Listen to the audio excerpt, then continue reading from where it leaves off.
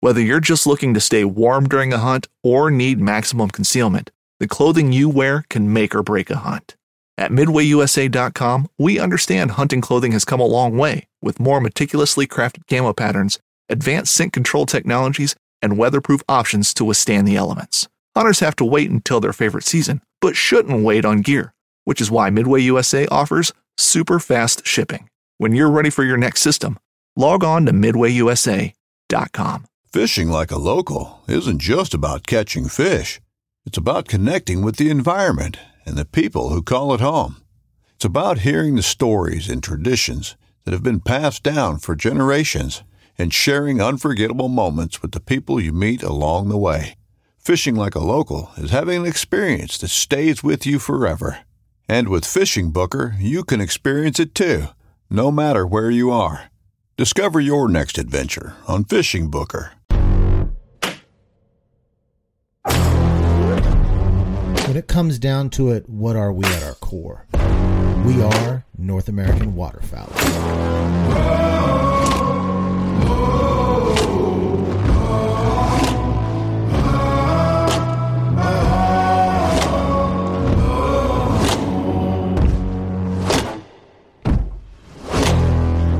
Hello and welcome to another episode of the North American Waterfowler Podcast. My name is Elliot.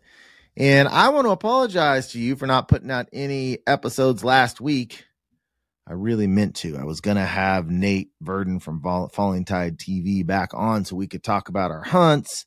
We were supposed to record that while he was here at my house, and he got to making this gumbo, and there were so many people over here, and it took on a whole new atmosphere, and that took the whole night, so we didn't get to record.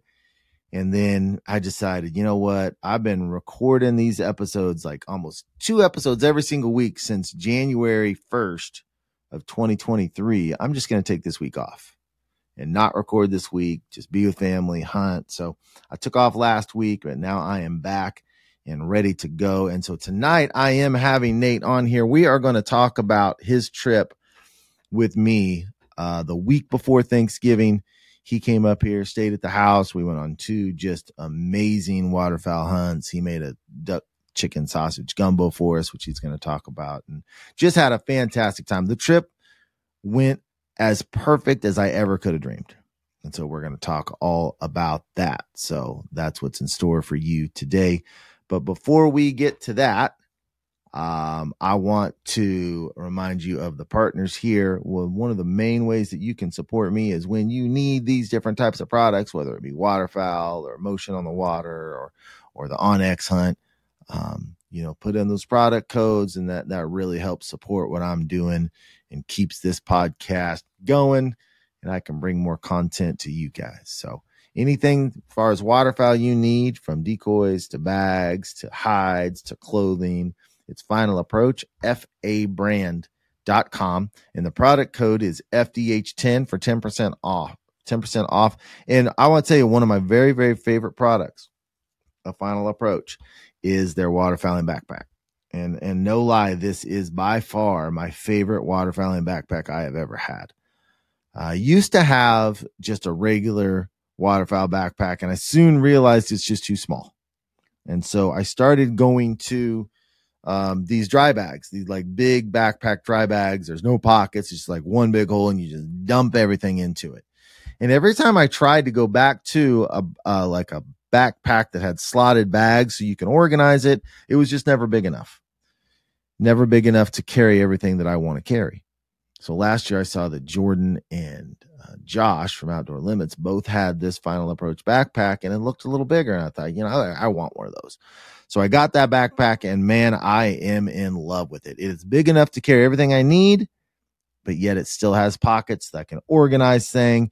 A big bag with no pockets in it, it's just such a headache to sort and find every little thing. When you got all these little pockets stored around, you can keep yourself organized.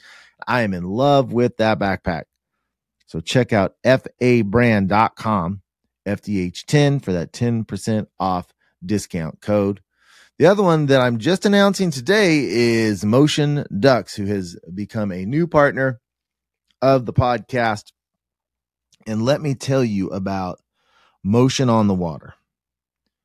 The number one deterrent that I can find to shooting ducks is lack of wind. If I go over to the North American Waterfowler app and I can sort by, you can do this. If you go into the filters, you can sort all of your hunts by different wind variables. So you can check how you've done with a 0 to 5 mile an hour, with a 6 to 12, with a 13 to 20, and a 20 plus. There are 4 different categories of wind. And you filter by 0 to 5 and you hit the filter button and it will bring up every single hunt that you've been on where the wind has been below 5. And not only can you check your own personal numbers, but you can check the global numbers. So that means anyone who has ever logged a hunt on the North American Waterfowler app, it will show you not their individual hunts, but a conglomeration of it. So if I sort by 0 to 5 in the wind category, the average bird per hunt is 3.0. If I sort weather by anything above 5, so that's 6 and up, it's 3.5 per hunt. There is half a bird difference between basically no wind or wind. That is the biggest margin variable that I can find. Most people will claim that it is sunlight. Everyone's looking for a sunny day. They can't stand the cloudy days. Looking for a sunny day. And when you can go into the app and you can sort by that. You can sort sunny and you can sort cloudy. And the difference between a sunny day and a cloudy day is only 0.2 difference. Only 0.2 of a duck difference per hunt. So the wind variable is more than 2 times greater variable to whether you're going to shoot ducks than sunny or cloudy. I don't care if it's cloudy or sunny. In fact, a lot of times I prefer it to be cloudy because then I don't have to worry about looking into the sun. Now, it's a little bit harder to hide on a cloudy day, but in my personal stats, and I have logged over 450 hunts on that site. And for me, I actually do better on cloudy days. I don't know why that is, but I do. And now it's not by a lot, but mine is a little bit different. But the global community does better on sunny days, but it's only by 0.2 ducks a hunt. So it really doesn't make a difference. What makes a difference is wind. And if you can present ducks with realistic motion on the water during those windless days, you're going to shoot more birds. And the Motion Ducks Decoy Spreader is the best jerk rig type system that I have ever seen. I am using the Ultimate, which is 2 that get combined. So you can just get the single spreader, which is 4 ducks on a jerk rig there. So if you think of like a cross or an X, you have a duck on each one, you anchor it to the ground, you pull it back and forth, and the ducks actually look like they're swimming in a flock. Now, if you connect 2 of those together, you can have 7. You connect another one, you can have 3 more. So each one you can get, I've heard of people having up to like 24 ducks all connected together. Now, I don't go that big. To me, that's a little bit too much of a setup. I've done a lot of the single, and now I'm trying to do more of the double to where you have 7 ducks, motion just going. And that will increase your success on days with no wind. I promise you that it will, because it has for me. I have seen it happen. In fact, last night I was out, and I'm going to talk about this hunt a lot more on my next episode of the podcast. But we were working huge group of mallards, 40 plus birds, and we had no wind, glass on the water. I had everything set up to bring my motion ducks, and I forgot the anchor. And I screwed us. So we were using about a couple dozen decoys on flat water. Now, we did shoot some birds. We did get some flocks in, but I know in my heart of hearts, if we had just had that 7 duck Motion Ducks decoy spreader system going, we'd have killed more birds. So this is the last jerk rig that you will ever buy. It's so much easier to set up. Everything about it is better. So you can get 10% off of that. Product code FDH10. So go and check that out if you don't have that in your arsenal already. They also have one for geese. They've got a special setup for more shallow water. So go and check those guys out. And next week, we'll be having one of the guys on from Motion Ducks talk about it. But so go and support that partner. And the other one is On X Hunt. It is the best thing you can do to improve your waterfowl scouting and your communication on satellite imagery. That's on X Hunt. Download that today as well. So let's go ahead now and jump into this. Let's talk to Nate. Here we go. All right. I am joined tonight by Nate Verdin from Falling Tide TV. What's up, Nate? What's up, buddy? How are you? I'm doing pretty good. This weekend of hunting did not go as well as I had expected, but yesterday we were working massive flocks of mallards. I mean, well, for me, massive, like 40 plus, just circling. Oh my gosh. Circling. Yeah. I got done with the video already. I think I'm going to drop that video Thursday. So you'll have to watch that. The whole hunt, every group we saw was at least 20. It was slow and it was in the snow, but it was just big old groups dropping in. They'd spin. We didn't fully finish any of those groups, but we did semi-finish a couple. We knocked 3 out of one, but it was really cool because the whole time out of the 3-hour hunt, there was probably 6 different times we had big flocks just circling us. That's awesome. Yeah, that it was. Awesome. It was really cool. I wish that we could have been. There was no wind, and we had to keep dumping snow off the decoys like every 15 minutes. The snow would get off the decoys, so it wasn't very conducive to landing that big of flocks. But man, it was really fun. It was really, really fun. So you think like adding a lot of motion would have helped?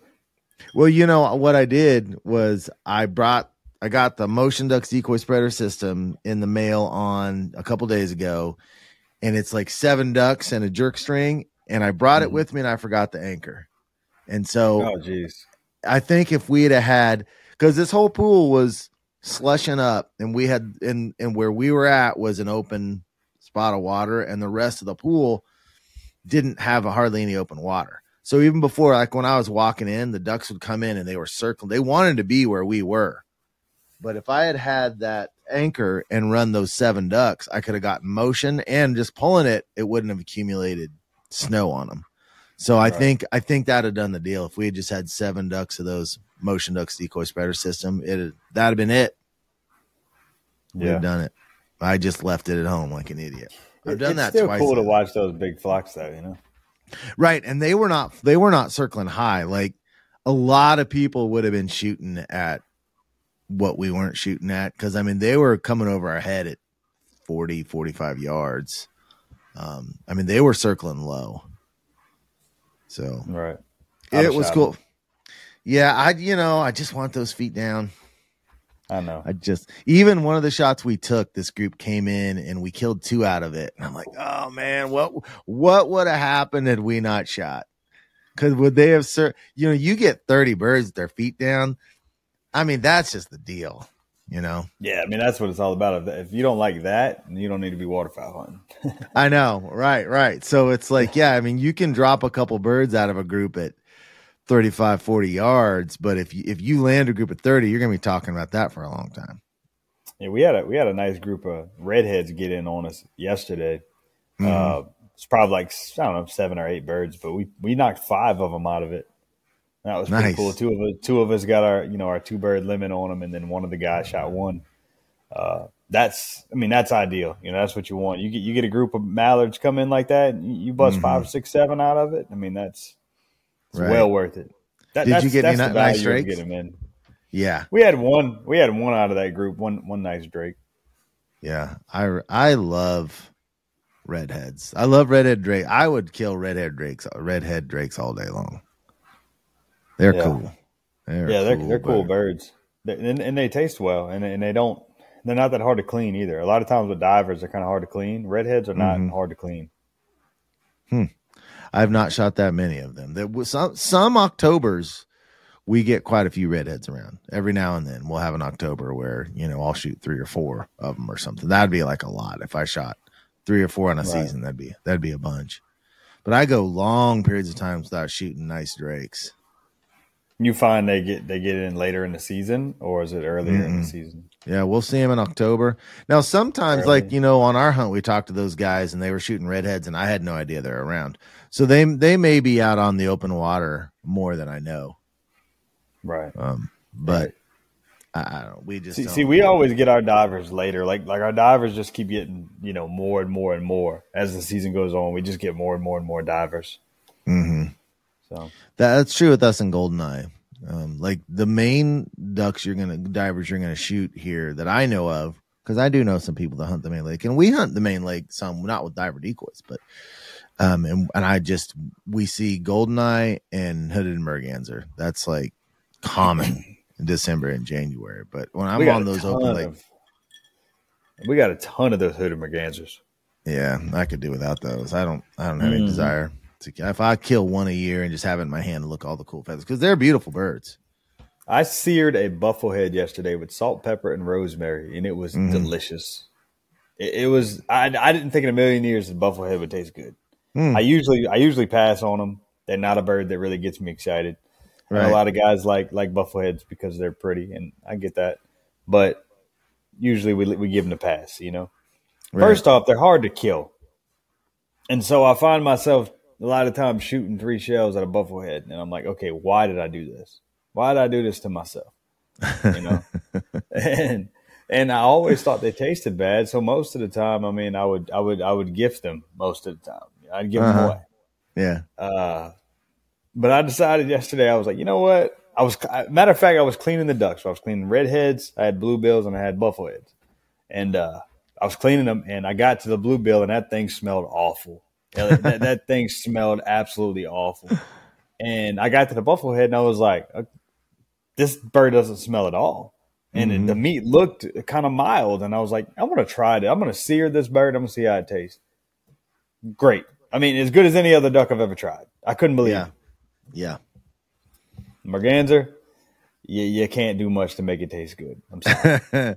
I've got a friend that he'll shoot even common mergansers, and he swears if it's the fat that tastes bad, if you make sure those birds have no fat on them, they taste just fine. But I can tell you that when I shot common mergansers when I was younger, and when I was cleaning them, it smelled like just fish trash. I didn't want a part of those birds ever. They smell awful, man. And then I don't know what they're eating by me, but in that salt marsh, they just smell awful. They smell like rotten shrimp. Yeah, it's probably what they're eating. It could be. It very well could be eating shrimp, but it just smells awful. So how'd your hunt go? I know you're just getting off an evening hunt. How'd your hunt go this evening? I'll start with the morning hunt. We'll start with that one. So you hunted twice today, huh? Yeah, I pretty much hunted all day. All right. So we went out in this one area, the same area where we have a lot of our good canvasback shoots. And I had to go see the place. I needed to see because I have an outboard. A lot of the guys around there have mud motors, and it kind of closes up sometimes in the off season. And so I needed to kind of get out there and see what my access looks like. Where can I get? Where can I not get? I was able to get all through the entire management area over there, and I rode in every pond. I looked all over the place. I didn't see any canvasbacks at all. I didn't see. I barely saw any ducks in general. We tried to set up and hunt this one spot. They didn't really want to do it, and so we just kind of rode around. Then we came back home. We ate a little lunch, and then we went out to this huge lake that's in Louisiana over here. It's got like a sand beach, and it butts right up against our refuge. And just from past experiences, go and hunt the refuge, paddling through the ponds before daylight, getting to my pond where I want to hunt at. I'm always jumping up a lot of ducks in there before daylight. So I know it's a roost. I know the birds roost in there a lot. Because a lot of times you get out there, you'll see a bunch of birds in the pond, and then come daylight, there's no ducks anywhere. Right. And so that tells you right there, they're just roosting in there and they're leaving. So I figure it's an evening spot. You get out on the lake that butts right up against it. I figured I could intercept some birds, maybe coming across the lake to go in there and roost. We set up a big spread. We got small boats, got pirogues.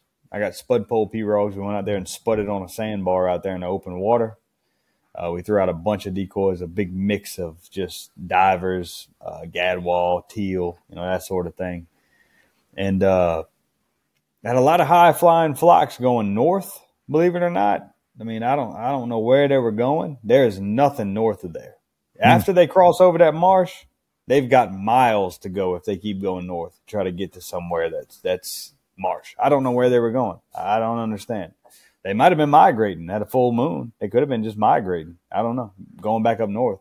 I'm sure they're going to immediately turn back around with this north wind that's coming. But, yeah, we saw a lot of those. But, yeah, one group of birds that came and did it right. They followed the script perfectly. It was a mix of gadwall and widgeon that came in. And they kind of came in on my side. I shot 2. And that was pretty much it. That's pretty much it. They came in all evening. So, a lot of work today, a lot of hours spent in the field for 2 ducks. So I would say it was about as hard as I've ever worked for 2 ducks in my life. Well, I bet you that group felt good to get in, though. It felt great. It felt, I mean, they did it perfect, too. It was like, oh, man, that was awesome. Yeah. Midway USA brand product designers have one straightforward goal: develop high-quality, technically sound products and deliver them to customers at reasonable prices. If you are immersed in the shooting sports industry and pay close attention to every single detail, you know our products are built right and stand up to everyday use. Who has shooting mats and range bag systems to hunting clothing and just about everything for the outdoors? Log on and shop 24/7 with super fast shipping. MidwayUSA.com. At Midway USA, we know the AR-15 is one of the most popular rifles in modern American history. Known for its modularity and widespread use, it's often considered essential to any gun collection. The essential things you need to run an AR-15 are usually always in stock during shortages, things like magazines and 5.56 ammo. Whether you're looking to buy a new AR-15 or buy parts for your modern sporting rifle, log on and for just about everything for the outdoors, shop MidwayUSA.com. I was really surprised last night for our hunt because I've always felt like if you get roosting birds in a spot and you get a really dark, cloudy day, then that last 45 minutes, you're going to fool them because they normally come in right after shooting time. And if it's a dark gray day, their clock is going to be off. And man, that did not happen yesterday. I mean, it was slow. When we did see them, we saw those big flocks, but I thought that last 45 minutes was just going to be fantastic. And sure enough, as we were walking out, here they came. And it was dark, snowy. I mean, it was as dark as it could be the last 30 minutes of a day before shooting time was over. And those little suckers still knew. They came in like crazy right after shooting time. So how does that work for you all? How is your law written when it comes to the evening? Is it 30 minutes after sunset? No, it's not. It's for snow goose, it's 30 minutes after sunset, but here it's right at sunset. So it was 4:59 and we stopped right at 4:59 and I was picking up the decoys and there was birds. Yeah. See, ours is 30 minutes after sunset. Okay. No, we get 30 minutes before sunrise, but we don't get 30 minutes after. But some guys don't care. They still think they do, I guess, because we heard some shots going off a good 20 minutes after sunset. So, more power to them. I won't do it, but more power to them. No, man. It pisses me off when guys do that. Yeah. Follow the laws. Well, it gives them an unfair advantage. They come back with a strap of ducks. You come back with 2 ducks. And you're like, I followed the rules. And if I didn't want to follow the rules, I could have come back with a strap of ducks too. And so it really is unfair, Yeah. Right. I hear you. Yes, indeed. So let's talk about your trip up here. The last time you were on the podcast, we kind of did a pre-trip podcast where we just kind of talked about you and what we were planning. So won't you kind of give a breakdown of your impressions of kind of how our trip went, how your trip went in our 2 days, and I'll add in as needed. I would say first off, I mean, the hospitality that you and your family showed me was awesome. I had a great time just being around your family. I think you got a beautiful family, and Thank you. it was a good time. I think it was good being surrounded by like-minded people. And I think that we share a lot of the same philosophies on a lot of things. So that was great for me. Yeah. But as far as the hunt goes, it was awesome being able to hunt where you could walk around. And that's something that's so unique to me. You know, we don't have areas where we can just get out and walk. And I thought that was that was awesome. Yeah. You know, when you think Kansas, you think mallards most of the time. But you told me before I came up here, you said, "Hey Nate, you know the mallards really aren't here, but we got a lot of green-winged teal, and I love green-winged teal. It's one of my favorite birds to hunt." And so when you say we got a bunch of green-winged teal, we got a ton of those, I got excited. I was like, I don't care about a mallard. I want to come up there and shoot these green-winged teal. Let's get it, you know. And so we came up there, and I mean, sure enough, I mean, I remember the first morning before shooting light, there were green-winged teal everywhere. Yeah, it was as much action as I've ever seen in my life. As far as, I mean, there were teal buzzing everywhere. It was awesome. As a duck hunter, you can't ask for anything more than that, you know. And we got set up, and it was like I've never been so picky when it comes to like what shot do I want to take. Yeah, I can't remember the last time I've been that picky when it comes to shooting. I mean, we truly were able to sit back, wait on drakes as much as possible, and just wait for the perfect shot. Yeah. And that's what we did. And it was just a teal hunt of a lifetime, honestly. Yeah, and I will say that I'm normally not that picky. It's like, it's situational. You know, there's hunts where if I can be picky, I will be very, very picky. And if I can't, I can't. And it's just kind of have to get a feel for the day. And it was obvious really quickly on that hunt that we could be super picky, because every time we turned around or did something, there's teal in our decoys, like constantly. Even the last clip of the video when we're talking, you can see this teal come right behind our back, just boom, right into the decoys. It was constant. Right. It was awesome. Was constant. Yeah. We've got blue-winged teal hunt. A lot of our blue-winged teal hunts will be like that. But we're not being picky because all we're shooting is blue-winged teal. But as far as the action goes, you know, we have lots of blue-winged teal hunts that are like that, where you could just shoot, you know, I don't know. You could shoot as many as you want. I mean, if you were able to do so, you know. It allows you to be very efficient. Yeah. I mean, when I left, it's funny because I log all of my hunts on the app, right? And so when I was in Kansas, I started logging those hunts. Now, look, I don't remember my shooting before I came up there to you. Right. But when I was up there, I logged those hunts, and my shooting percentage was really good. And now that I'm back home in Louisiana and I can't be that selective, my shooting percentage has absolutely plummeted. I was up in like the 80-something% range whenever I was up there with you. Now that I'm back in Louisiana, I'm already down to like 64%. So, yeah, I'm sure that's going to keep on going down. So, yeah, I've said it a million times. It's the majority of good shooting is shot selection. It 100% is.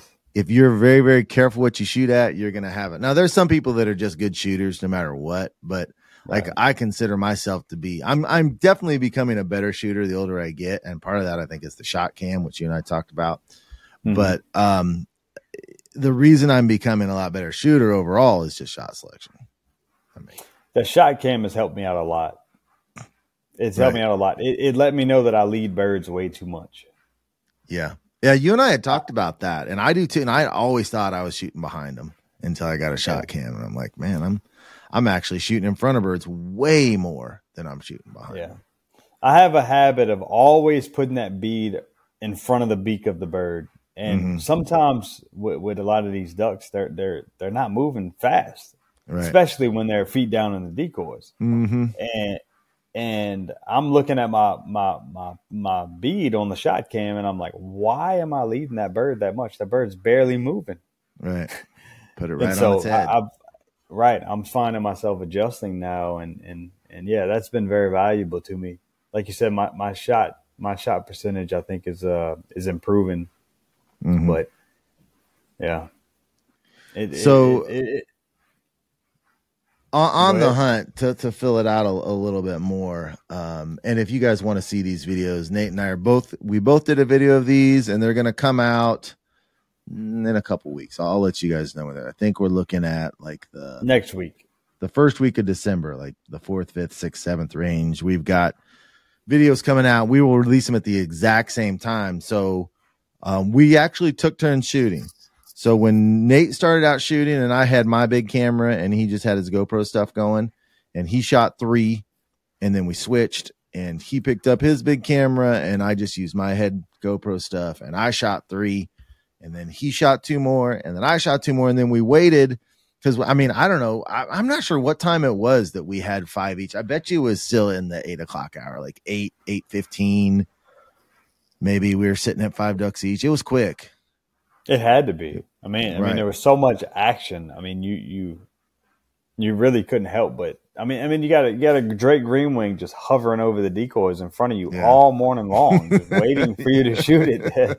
It's like I couldn't pass it up. And then when we got to the 5 ducks, it was like, all right, we're gonna wait for something else besides a Greenwing.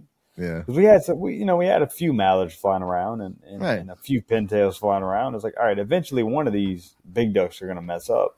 Mm-hmm. And sure enough, it ended up being the pintail, and I couldn't pass it up. Yeah, no way. Yeah, crushed it. And the funny thing is until we got 5 each, we really didn't have any opportunities at. I think what we had shot, like you shot a ringneck and maybe a widgeon hen, but nothing else had really presented itself. And so we thought we maybe were in for a little bit of a wait. But as soon as we got to 5 each, it was like Nate's turn. Beautiful pintail drake hovers. He kills it. I get it 5 minutes later. Beautiful pintail drake hovers. I shoot it. So it was just like they were waiting. It was awesome. Right. It was so cool to end on those beautiful pintails. It was. I still think, obviously, you know this, but we should have probably stopped at 4 teal. Yeah. Mm-hmm. And then waited because what did we end up with at the very end? Oh man. And my GoPro got a really good shot. We were just standing up and walking around, and these 2 mallard drakes came and just hovered. One of them hovered right in front of I've got a GoPro in the decoys, and one of them was just like on camera, just hovering right in front of that. I got that on my big camera. Big camera. It was beautiful. That picture that I sent you was a screenshot that I took from my big camera videoing. Oh, nice. Yeah. They were right on top of our head. I mean, it was like, and you made a comment. You were like, look, we stress ourselves out about always, being hidden. Here we are standing we're really standing 10 foot out from the blind, almost in the decoys, and they don't seem to mind. They landed in the decoys. It's annoying. It's like we had some mallards that circled, and we were like, well, maybe we're just not hidden enough. We're trying to like put more smart weed on us and stuff. And I know. But yeah, had we that would have been the epic finish if we had both killed a mallard drake to end. Yeah, that would have been fantastic. Now I will say, in watching my footage, the pintail you killed on that day, I think it was the first day.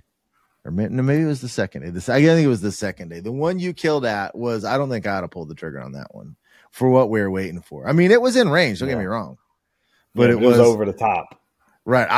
And what I was waiting for was the last bird I got on the second day. That was just like this mallard drake. He just hover. I still wish that I even waited longer to shoot just to see how long he was just going to hover like that. He comes down an elevator, just hovering, and then it's like a helicopter just sitting there. I should have just waited because on the shot cam, you just have that the whole time, I don't know how long he had just hovered there. I don't know either, but I mean, you gave him a good 2 whole seconds. 2 whole seconds.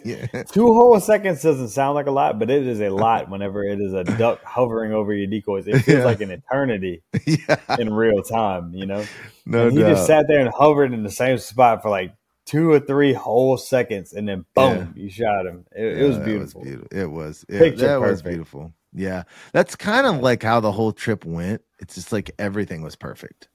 I mean, everything. It really was. It's very seldom do you have a scripted trip that just goes as perfectly as that goes. Then the next 2 hunts I go on, I shoot 1 duck and 2 hunts out there in the same general area. So, you just never know. Now, to give you guys a little more context of what this place looked like, it's kind of an old oxbow, and there's old dead, I don't know if they're willows or what kind of trees they were, kind of lining both sides. It's kind of shaped like a horseshoe. And that was another thing that made it so cool is where we were sitting, we just sat under these trees and it was extremely comfortable. There was like no brushing really. It's like you take your stool, plop it down under a tree. I was leaning back against a tree. It was as comfortable as you could possibly get it to be too. That was wonderful. It was so much different than what I'm used to. Yeah.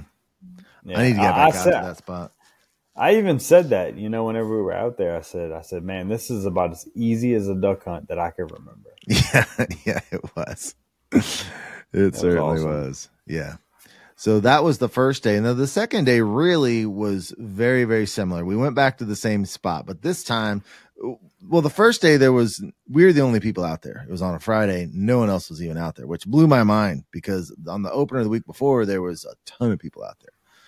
Now, the second day, I'm like, it's a Saturday. I don't know if we need to go early. It's like, I'll let you decide. I'm like, if we really, really want to make sure we get this place, we'll leave my house at like 1:30 or 2 o'clock. Or, I mean, it was just ridiculously early. I'm like, I'll leave it up to you. And you're like, okay, let's get that spot. Let's do it. And we get out there. No one else out there. Well, we actually ran into one other boat, and they were these nice guys from Georgia, and they were going to a completely different spot. So we got out of there and slept in the boat for 2 hours, and no one else came in again. No one else came in. I couldn't believe it. Those guys might have been one of the coolest group of guys I've ever experienced on public land. I mean, nice. They were like right away. They were like, "We're not fighting over a spot." Yeah. You don't get that too often, Yeah. You usually get the guys that, got their chest puffed out and they're like, hey, we're going to this spot, we're going to that spot or whatever. They were like, look, we're not fighting over a spot. Where are y'all going? Mm-hmm. We're not racing out there, that sort of thing. And it turns out those guys were going to hunt over the big water, and they were trying to hunt mostly divers, it seemed like. Mm-hmm. And they did good. I mean, they did really good. I think they said they ended up with 8 mallards. Mm-hmm. 40 something total ducks out there. I mean, that's a lot of birds. Yeah. It's a big group of guys, but I mean, they seem like some really good guys. They really did. I feel like in a parking lot, typically when I walk up to someone, I'll know right away whether I'd want to hunt with them or not, just by how they're carrying themselves. And I would hunt with those guys any day. I wouldn't care if hunting for 7. It was just how many guys they had, but I'd hunt with those guys any day. They were cool. Yeah, they were all cool. All of them. Totally agree. So the second day there was less activity, less wind, less activity, but still great activity. I mean, you go from like constant activity where we could have shot 50 ducks each if we were just gunning away, to the next day being like we still could have shot our limit by 8 o'clock, but it just wasn't like every second. I think I shot 4 teal, a widgeon, and a pintail the second day, correct? Is that right? I can't remember what day you shot the widgeon. Was that the second day? I thought that was the first day you shot the widgeon. Maybe it might have been. It might have been the first day. I don't know. I know that I was pretty much standing out there in the decoys, and you were like, "Oh, hey, look right above you!" And I looked up, and there was 2 widgeons just hovering over me, and I couldn't help but take the shot. Right. It was 2 hen widgeons, but yeah. It was cool. The whole experience. It was. Yeah, I think it was the second day because the first day I shot a ringneck. It had to be the second day. Okay. Yeah. That was the only reason why it got down to like 4 teal because I was kind of thinking the same thing you were. The second day was, hey, let's shoot 4 teal and let's wait for those last 2 ducks. Let's try to shoot a pintail and a mallard. But I'd already shot a widgeon, so I was like, okay, well, I'll just wait on the widgeon or I'll wait on the pintail or mallard. And it turned out to be a pintail. And I couldn't pass up that second day. Mm-hmm. I mean, that pintail was hovering in the decoys. I couldn't pass that up. No. And they're such gorgeous birds. Our pintails were really pretty. They just didn't have sprigs on them. But they were gorgeous birds, nonetheless. And so It's I hard ended to up tell with sometimes. I shot a gadwall. I think it was a gadwall the second day I shot. A gadwall, a pintail, a mallard, and three green Yeah. wings. Yeah, that's right. Yep. That's right. Because Then we headed home and you had the old gumbo going. That took forever, man. I didn't know it took that long to make gumbo. It took a while, but it should have taken longer. I told you I wasn't necessarily satisfied with that gumbo. It was okay. It was good. It was decent. Yeah. We still have a bunch, actually. Mm-hmm. Y'all still I took it to work the next day. I had a meal of another time, and Beth's going to use it for a whole nother meal when she thaws it out. Because I asked her tonight, I was like, we still have more of that? And she's like, yeah, it's in the freezer, ready to go. I'm going to make a meal. Yeah, it was great. So talk a little bit about the gumbo and what all was in it, how you made it. Because gumbo is not something that we get much here in Kansas. So, we added duck to it, but it wasn't a duck gumbo. It was a chicken and sausage gumbo, right? Chicken and andouille, to be specific. And that's how I like my gumbo. I like a chicken and I like an andouille gumbo. I'll put ducks in it, but I'm not one to make just a duck gumbo. You know what I mean? Mm-hmm. Mm-hmm. The longest part of making that gumbo is, besides the simmering process, is the roux. And look, I'm used to making a roux on a gas stove. I had no idea it took that much longer to make a good roux on an electric stove, but it did. That electric stove, that convection stove or whatever, is different than what I'm used to. You know what I mean? Yeah. I'm used to that gas stove, that direct heat, and man, I can make a roux in about 45 minutes. A good roux in about 45 minutes. It'll be nice and dark. Man, I was 45 minutes in, and that thing was still looking blonde. I was like, man, what is going on here? So I had to keep cranking up the heat. But you don't want to get too hot because you'll end up burning it. But I had to end up cranking up the heat. And we finally got like a good milk chocolate color. I like more of a dark chocolate color with the roux, but I got it up to about a milk chocolate. And I was like, look, everybody's sitting around ready to eat. Let's go ahead and put this thing together. Let's just make a gumbo. And when I got to the end of it, it just was a little bit too blonde for me.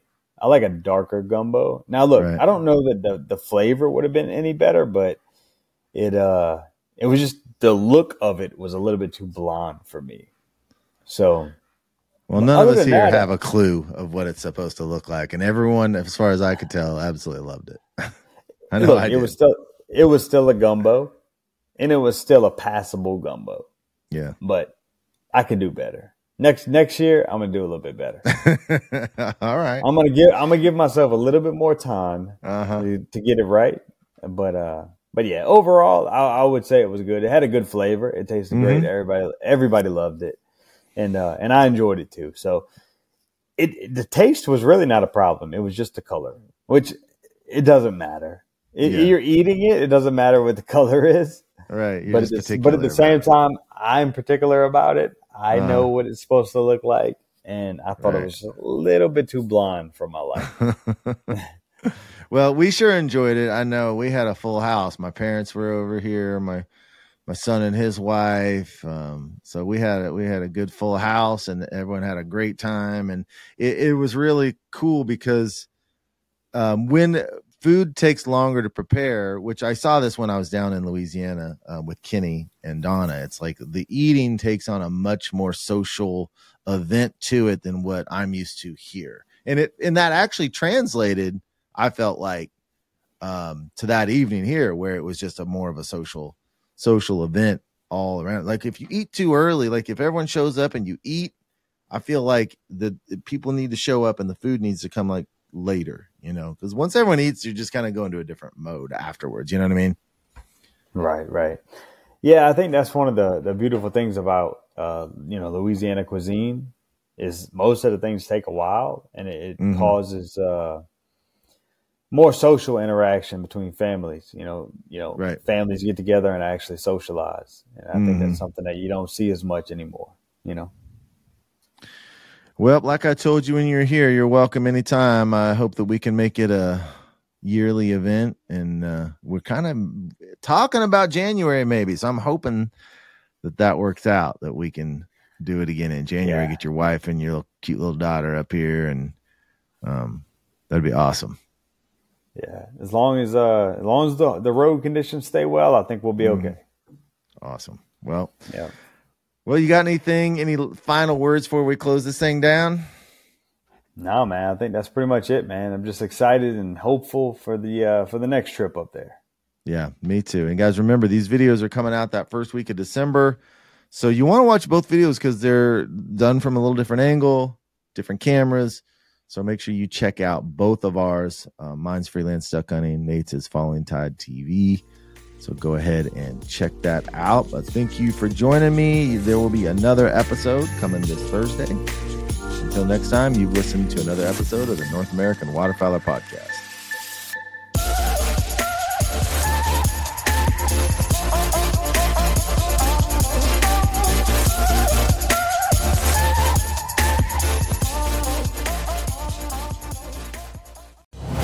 Brave anglers search for the one they call king, but who will take his throne? Tune in to Waypoint TV's Battle for Silver, Saturday, May 18th from 12 to 6 p.m. Eastern, presented by Abyss Battery. Waypoint TV.